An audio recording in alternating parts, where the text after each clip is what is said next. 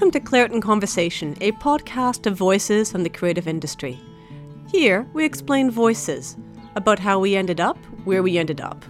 And we share great works of art that inspired us and that we, in turn, create. These are our first few episodes, and we're really pleased that we've had the opportunity to come together. My name is Katie Espester, and I'm the editor and publisher behind Claret Press and Clapham Publishing Services. Our guest today is Sam Clark.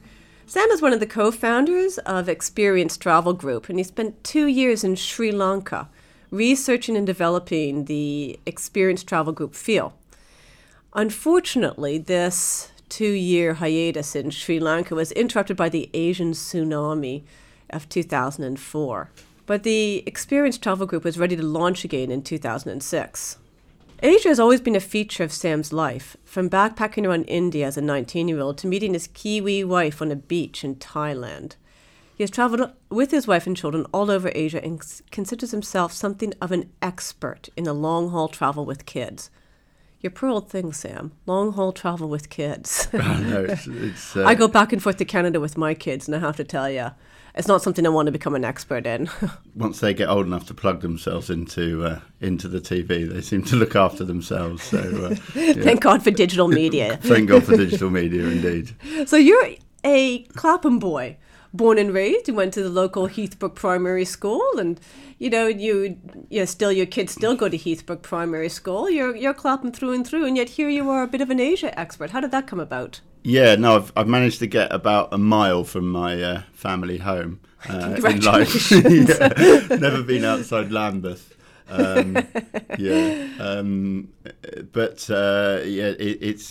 a bit embarrassing actually, because most people in London are from somewhere else. Yes, I'm guilty as charged. Yeah, and they're doing something interesting, and I'm just here, and I was born here, but I did manage to get to Sri Lanka at one point, and lived out there for a couple of years.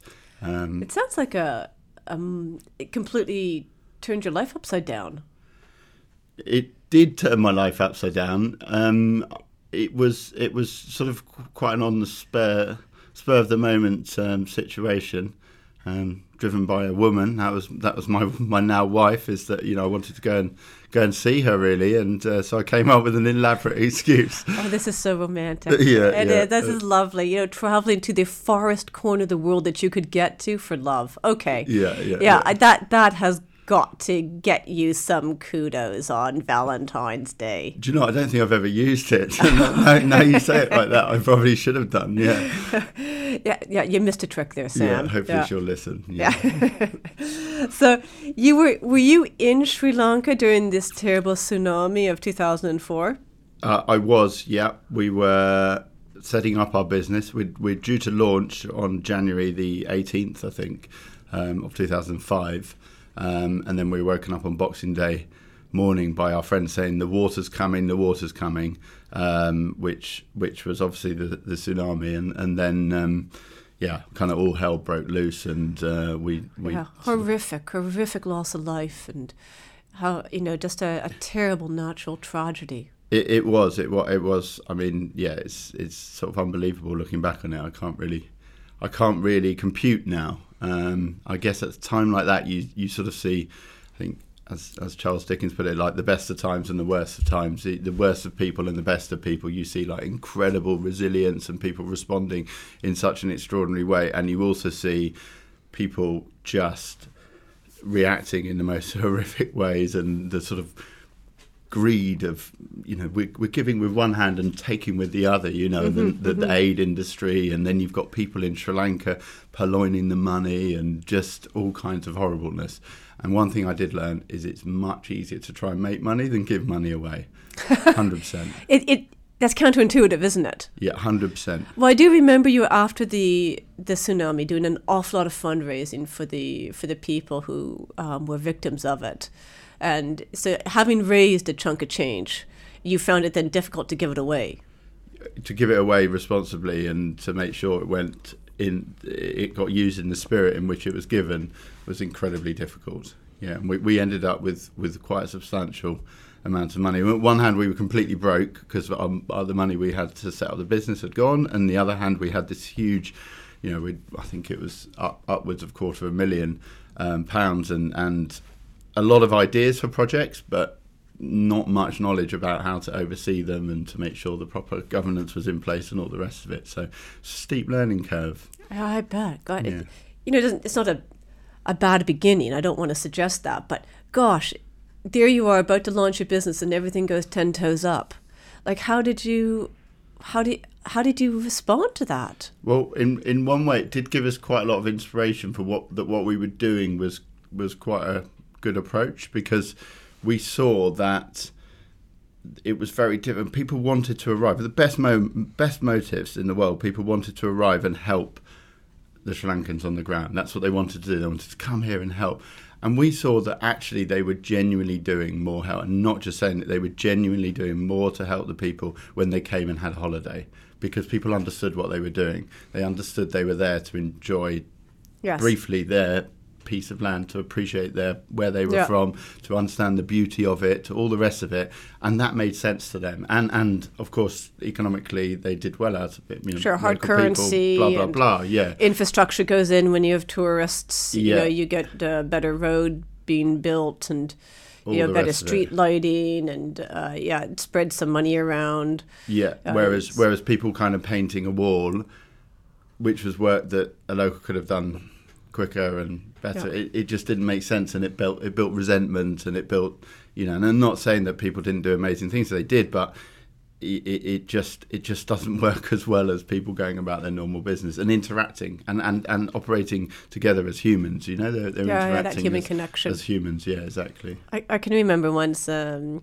many years ago now, in a valley there was a covert war being launched by the United States against a Central American nation. It's the 80s. You don't want to go into it. But I watched a sister city project between lovely Americans from Boulder, Colorado, trying to build primary school in the very north of Jalapa up against the Honduran border, in the middle of a kind of a twitchy war zone type situation. And there'd be these really lovely Americans would show up, doctors and lawyers and accountants and dentists and everything else like that, and trying to hammer in a nail, much to the bemusement of the locals, who would and they'd spend the morning going on a fact-finding tour and talking to the people, which is where you say that's where the connection happened. They walked into people's homes, they talked about their lives, they saw them kind of making cheese by hand, which in those days, and they did, and making tortillas by hand, which, everything was done by hand. It was not an industrialized society at all. And then in the afternoon, they'd all schlep out to the construction site and try to pour concrete. And it was just, bless their hearts, it was well meant, but everything had to be redone. Yeah. But this is the human contact that underlies it all, and that's at the core of your business, is it? That's definitely at the core of our business. Yeah, it's about making those connections and slowing down and just giving people time to smell the coffee or the cheese or whatever it is that's there. That's what it's about. So how did you? So there you are in the ashes, literally the ruins and ashes of Sri Lanka, in January of 2004 after the tsunami. What was your next step to build the business up? Not necessarily to help the Sri Lankans, but to help you. I'd have to fast forward to sort of about 2000, back end of 2005, start of 2006. We started to think that it was possible to bring guests here again. And it took 2 years then to rebuild. It took more than 2 years to rebuild. It took a year before it was possible, because of course it took out the major tourist infrastructure, which is the beach, right? Yeah. That's what people are coming for, and to have to see that, people quite rightly felt really awkward about going to a site like that. When you see people in corrugated iron or plastic camps just outside where you're staying in a luxury hotel, it's not going to be great, yes. Right? So it took a year, but after a year, we really felt we could get the message out that the best thing to do was to come back and to enjoy Sri Lanka and how beautiful Sri Lanka was and how much there was to see, and all of that message flowed quite neatly into the fact that people were very happy to see them, and it was quite a privilege for people who got to go at that time. So, yeah. This kind of reminded me of my my crazy mom, who bought a ticket to go to Kenya. And it coincided at the same time as there were mass riots going on around the elections. This is a good few years ago now. And they refused to refund the money because she hadn't bought an insurance policy. And she was so cheap, she went to Kenya anyways because she'd bought the trip, had a lovely time. Place was empty, nobody was there. The locals were so thrilled that this little old lady was tottering around their country, and they just lined up to chat with her. She had just the most wonderful, special experience. Can I just say, as a representative of the travel industry, I thoroughly condone that sort of behaviour. That's exactly what we need more of. That's brilliant. Yeah, kind of, fearless little old ladies. Yeah, absolutely. Well, maybe she'll be on one of your next trips. So what are your trips like? Our trips are, we try to avoid rioting on the whole, and we say that our trips are for curious people, curious travellers, people who want to just find out a little bit, poke around, be a bit nosy, find out what's going on. So they're pretty nice as well. They're pretty fun. It's about having a good time and enjoying nice places and all the rest of it, but giving yourself time, as I said, to enjoy it and to smell what's going on and to meet people and talk to people and have the time to do that, which is really important. Yeah, I think it sounds fantastic. So, this is a podcast about the creative industry. Yeah. And you're a bit of an outlier. Yeah. You're not an artist or a musician or a filmmaker or an author. But you and I have talked in the past, and we've agreed that as someone who set up 2 small companies myself, and you and I have talked about the trials and tribulations of trying to set up small companies, and we've kind of agreed it's not straightforward, and it's actually, you kind of have to draw on the creative side of your personality. Could you just say a little bit more about that? You definitely have to draw on something, I think, because for most of us, it's just a matter of keeping going, and when you're doing everything wrong, keeping going can be quite difficult, and you keep failing and you keep not quite getting it right, and you just have to keep going. And I think drawing on the kind of creative reservoirs that you have inside you is the best way to do that. And it has to be a creative process, starting a business, because you're the one who's gone, I know, I've got an idea. Yes. I'll start a business. So almost by definition, kind of an entrepreneur, you're creative in terms of you come up with ideas. So you started up this company from nothing at a time of, not everybody would have done what you did, Sam. In the aftermath of a horrific natural disaster, you started up a company to bring people to the place. I mean, this is I wouldn't call it barking mad, but you probably wouldn't find it in a business textbook anywhere. And I'm wondering what the wellspring of this endeavor was. I'm pretty sure it wasn't a spreadsheet. No, it was. I always describe it as naive. Okay. But people say that you need to have a sort of purpose behind starting a business, and as far as I did, it does seem to be kind of constant where we are now as to where we started it from, was this idea of that people just were rushed around the country and they didn't have time to stop and think, and they didn't have time to consider what they were doing. And we just thought, there's so much more to a country than you find from the guidebooks that all follow the same thing, or the package holidays that dash you around and end you at the end. And we just thought there's so much more. And if you just slow people down and thought about it and got them to think about what they were looking for from a holiday and then how to match that, we thought that was something that we could do. And that's kind of where we're at now. Completely lost your question, but which is I think about the why we started it. But that was the sort of motivation, and I think, I don't know, I go to places and I have ideas and I think about things, and that kind of was one of the ideas, and it just seemed to be something I ought to carry on and pursue. Are you a man of ideas? I like to think that I am, yes. I come up with a lot of ideas, and in fact my team often not often, but sometimes groan when I come up with yet another idea. I've had the same thing. Yeah. I had an intern once say to me towards the end of her internship, we're working side by side on the computer, and she was like, she says, Katie, there's got to be 20 ideas in your head at any one time. And I said, yes. And she's like, this is just... And I thought, what, you mean you've only got one idea at a time in your head? It's like it'd be empty and rattle around inside. No, that's right. And I remember someone once said to me, an employee, who said, well, why... The problem is, Sam, is you have an idea, we put it into place, it doesn't work, and you move on. And I've become quite attached to that idea. And I said that I totally see where you're coming from, and I need to think about that and actually, give some more time to what you're doing. But as far as I'm concerned, I can just tell you how I feel. Now, how I feel is brilliant. Tried that idea. It didn't work.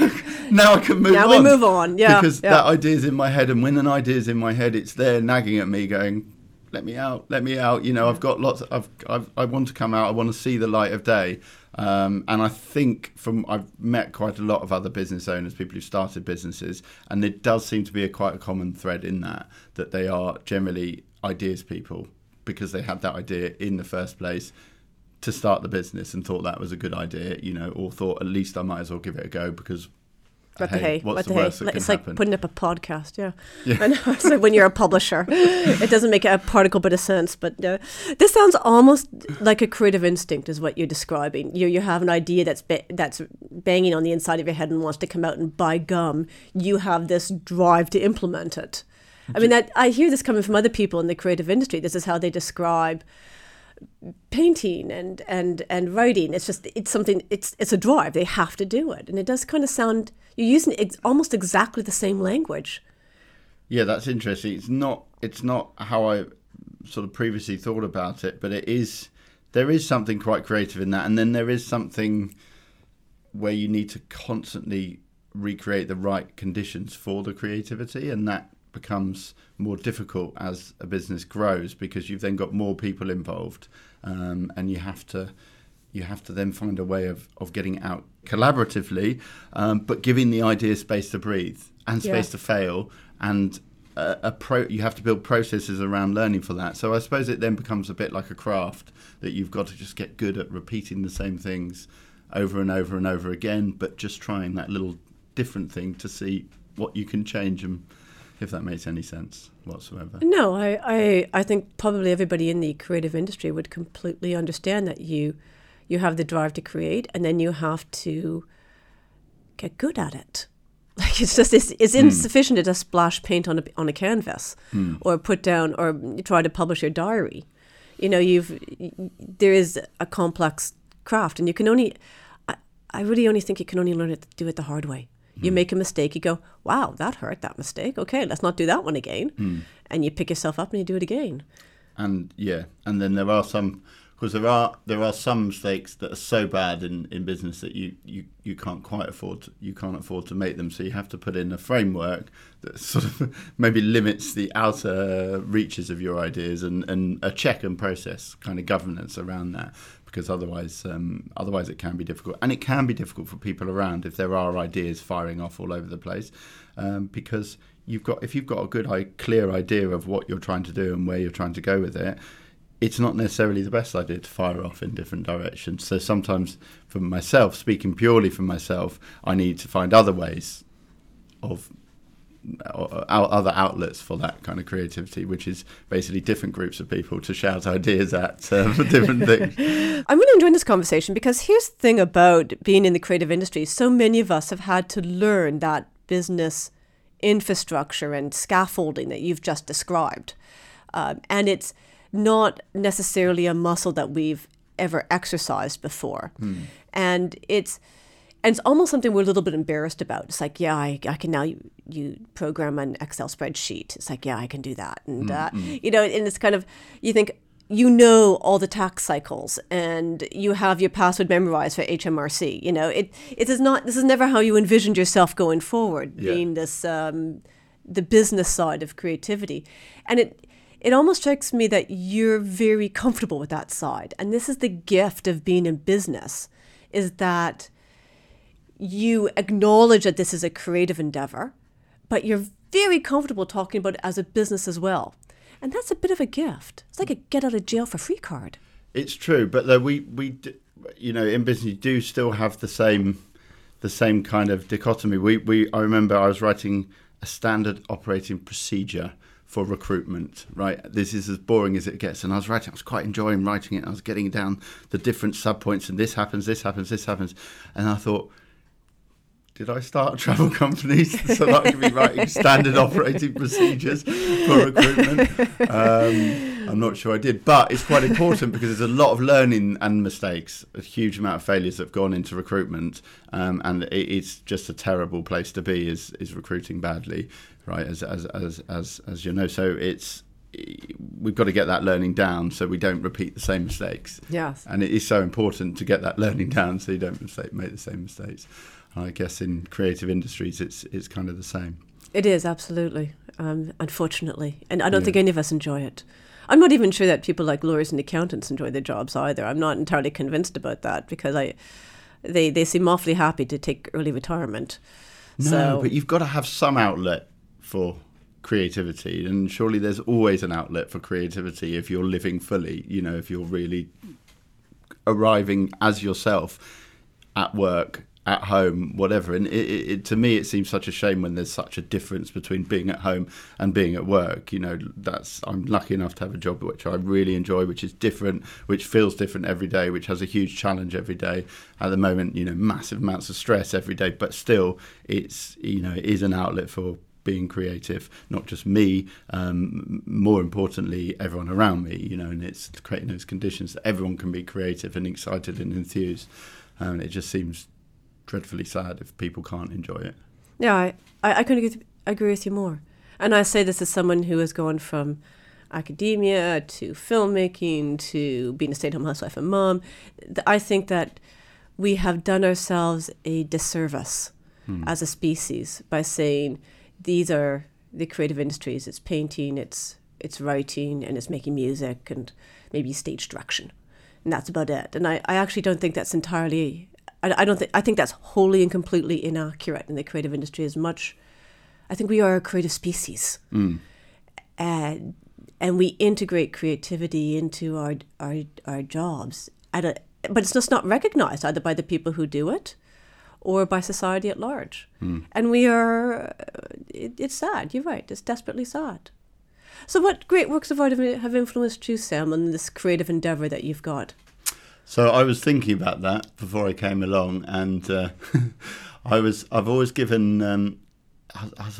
There's two things that kind of influenced me. I think is that my mother had a shop which was a multicultural educational toy shop in Tooting. Oh, you lucky dog! I know. And I worked there on Saturdays, and I became really good at selling to fathers who came in looking for presents for their children. And what I would do is I'd say, I'd ask about their child. So I'd say, how is, so your child's 7, and then I'd say, so what do they do, and da-da-da. And I would then say, God, it sounds like they're quite bright. and that's naughty. Yeah, and the father, of course, would go, or the mother would go, God, you're... Yeah, I think they are.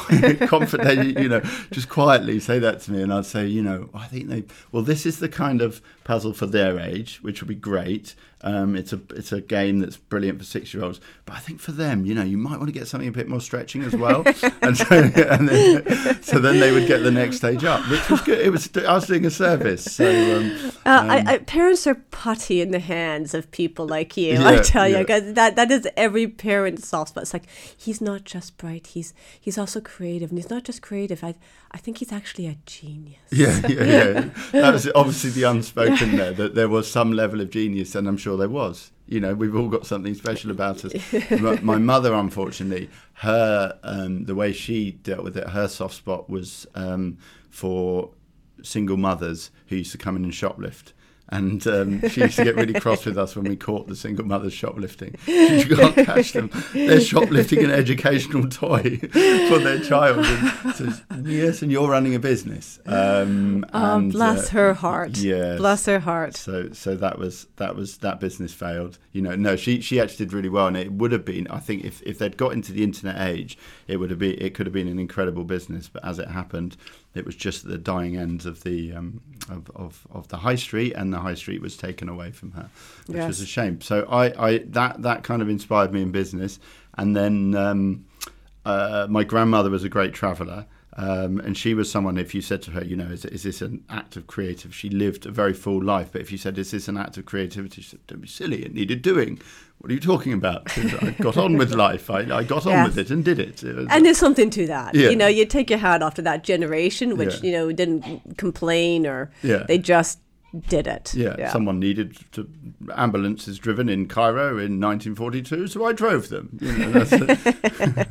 As one does. Yes, as one does. And, I got over here. And then, in the 80s, I was bored. So I went to the Congo, to Myanmar, to the Yemen, etc., etc. So she would have gone well. Yeah, with your mother, I tell you, that generation. We all stand in awe of that generation. Yeah. They're so what they do and they make it look easy. Yes, and meanwhile I'm kind of like, no, I don't know. Yeah. They do make it look easy. That's it. So she was a great traveller. So she was a big inspiration. And then, but I don't know. In terms of art at university, I was. I studied history, but my thesis was on history through the prism of writers, in particular poets, and I was looking at the Bloomsbury group, and out of that came Auden. So Auden was someone that really that massively resonated with me. So particularly. The famous poem 1937, is it? No, I'm worried now. Anyway, where he talks about the Spanish War and the whether they can how there's a sort of metaphor for the time when action is needed, or is it not? And do you choose that moment to get involved and do something? Do you live or do you, as he did, go? Well, I'm going to look at that and move away. And does acting produce any good, or can it make the situation worse? So I guess I've probably been more in the camp of, kind of jumping in. Clearly, but I could also see, his detachment and his sort of oversight on that is extraordinarily powerful. And I think in this times it's as powerful as it ever was. That poem. And then it's always tricky, this whole issue of acting when you see something that is not right. And you gave it a lovely example of the tsunami in Sri Lanka. Like, you can't improve on that. Like, what do you do? Like what do you do? Do you go paint a wall, or do you go on holiday? And it's just completely counterintuitive. Or do you just say, or just write a check and give it to the Red Cross? And like, you've done your duty. You've done like it's not a question of do I act or do I not act. It's like, if I decide to act, what does it entail? And that's tricky. You've got to look. It's all about where you're at that moment. Where's your journey? What's the sum of your experience that's taken to you to this point? And only that can tell you how to act or not. Because as it happened when we were in Sri Lanka, we had an infrastructure set up, we had a team set up, so we were actually able to move very quickly and take some food down to people we knew down in the south who didn't have any access to food. So therefore there was a rationale behind it, and we were bringing something to the party. And I think kind of, that's always, if you've got something to add and something to bring, that's going to be really important. And we look at that with travel. This is sort of in a sort of superficial example, but when you look at travel, it's try not to look about where you want to go, and do you want to see the famous sites, but it's, well, why do you want to go? Indeed, why you want to go on holiday? What do you need? Does your family need to spend some time together? Do you need to recharge? Do you need to do you feel that you need to have an adventure to remind yourself of how wonderful the world is? And so we need to start with why we're doing something, not necessarily what we're doing. So Sam, you travel all over the world. Where are you traveling to next? What's next on your agenda? Well, I'm not actually sure where I'm going next, but where I went last is to Kerala. Where's Kerala? Southern India. Southern India, God's own country, as the tourist board describes it. Beautiful, beautiful place. We went there as a family, and we had one of those holidays where everything kind of clicked into gear, and we had a really nice time together. We kind of found out that we enjoyed spending time with each other, which was, it's nice always to be reminded important of that when every you're now and again. Yeah, especially while they're still young enough to actually agree to spend that kind of time with us. Yeah, that's good before they become teenagers and dig their heels in. Exactly. So, and I actually brought along this. What's this? What am I looking at here? At work, we call it a totem, which is a sort of a kind of something that reminds us of a trip and what made the trip special. This is actually a hammer and sickle flag. It's a flag of some kind. It looks like a square piece of material with a good old-fashioned... It looks Soviet to me. It is. It's a communist flag, and it's been What's flying... it doing in India? It's been flying from my son's window up until this morning. You just have to laugh about a businessman who creates a big company and his son hangs a Soviet piece of paraphernalia from his window. So my son is, I guess, slightly unusual in that he's very interested in the kind of Cold War period and Soviet history and things like that. And he's 11, so that means that slightly obsessional in the way 11-year-old boys are, right? Yeah. So when we went to Kerala's a communist state, or at least ostensibly communist. And they have India. Kerala India is very regional. It has very different politics in different areas. So do I understand it be kind of like the States, like you might have Texas within the United States, right? So which is markedly different from, say, California or New York. Absolutely, yeah, that's exactly how it is. So they are technically a communist government in Kerala. Kind of really it means strongly trade unionist. But anyway, what it also means is that all over the Kerala, you travel and you see things like big posters of Che Guevara or Lenin or Marx and various kind of Indian communist heroes, either from Kerala or Bengal usually. And at one point we saw a picture of Lenin, Marx and Stalin. And Eddie said to me, Dad, why is Stalin doing that? Do they not know what happened? Yeah. And I said, I don't know. I guess they... Not to mention the problem with the fact that Marx was long dead by the time Stalin rolled around. Well, I think I was like, Photoshopped I think they didn't, they obviously didn't get the memo about Stalin down there. So that was it. But he kept seeing this communist flag, and he asked our friend Sinner, who's our partner out there in business terms, he said, can I get a communist flag? Can I buy one? And Sinner said, no, you can't get a communist flag. They'll only give it to you one as a brother in the movement, in the trade union movement. Yeah. And he said, maybe your father's willing to I said, no chance. I'm not willing to do that, even for this great totem of bringing back. But when Sinner next came to see us a few months later in the office in London, he whipped out this flag and said, "That's for Eddie." Yeah, which was lovely. So now this is reminds of a great holiday, but it's also a nice gift from a friend. So it's fantastic. Well, Sam, it sounds I'm going to be curious to follow Eddie's path through life to see whether he goes communist or hard. I mean, the ultimate irony is you might reject this all at university and embrace the hard right and become a neoliberal and put up Milton Friedman and von Hayek on his window instead, which is almost worse. I don't know what's worse. I wonder if our neighbours are wondering the same thing. Your travel group that you've created, Sam, the Experienced Travel Group, sounds so fantastic. I'm just going to tell everybody who's listening how well you have grown from this somewhat disastrous, so to speak, beginning. The Experienced Travel Group now has 23 people in the UK and a further 5 in Asia, not to mention hundreds of partners and guides who work for Experienced Travel on a semi-permanent basis throughout Asia. This is no small accomplishment. Well done. Thank you. Well done, you. Thank you. I'm guessing here, and maybe I'm guessing wrong, is when you talk about the thing that you're most proud of that you've created, is it the Experienced Travel Group?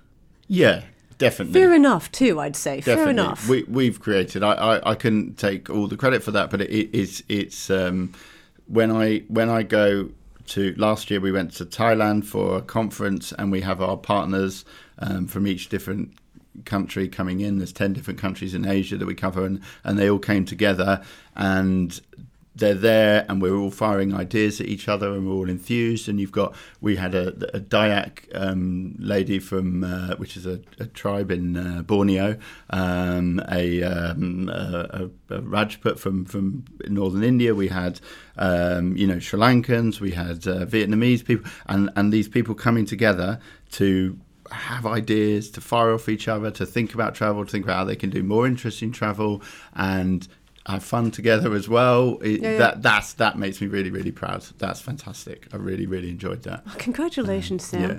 Congratulations, and congratulations for raising so much money for the people who suffered from the tsunami in 2004. That's no small accomplishment as well. Mm. And there's just so many contradictions in your life. A Clapham boy who specializes in Asian travel, and who fundraises for his travel group, and thinks traveling is actually about a psychological journey of why, and is a businessman who thinks he's a creator. I think these are wonderful ways you've squared the circle for all of us. Thank you so much for joining us today at Clapham Conversation, Sam Clark of Experience Travel Group. His contact details are on our Clapham Claret Conversation website and Facebook page. Thank you for joining us, Sam. Thank you. Make sure you rate, review, and subscribe to this podcast. And follow us on Facebook, or subscribe to our newsletter to keep up with the latest news, events, and podcast updates. The newsletter is available through our Claret Press website or our Clapham Publishing Services website. Claret Conversation is hosted by myself, Katie. It's produced by Alex Holmes and edited and engineered by Chelsea Moore. We've had additional assistance from Hugo Zhang.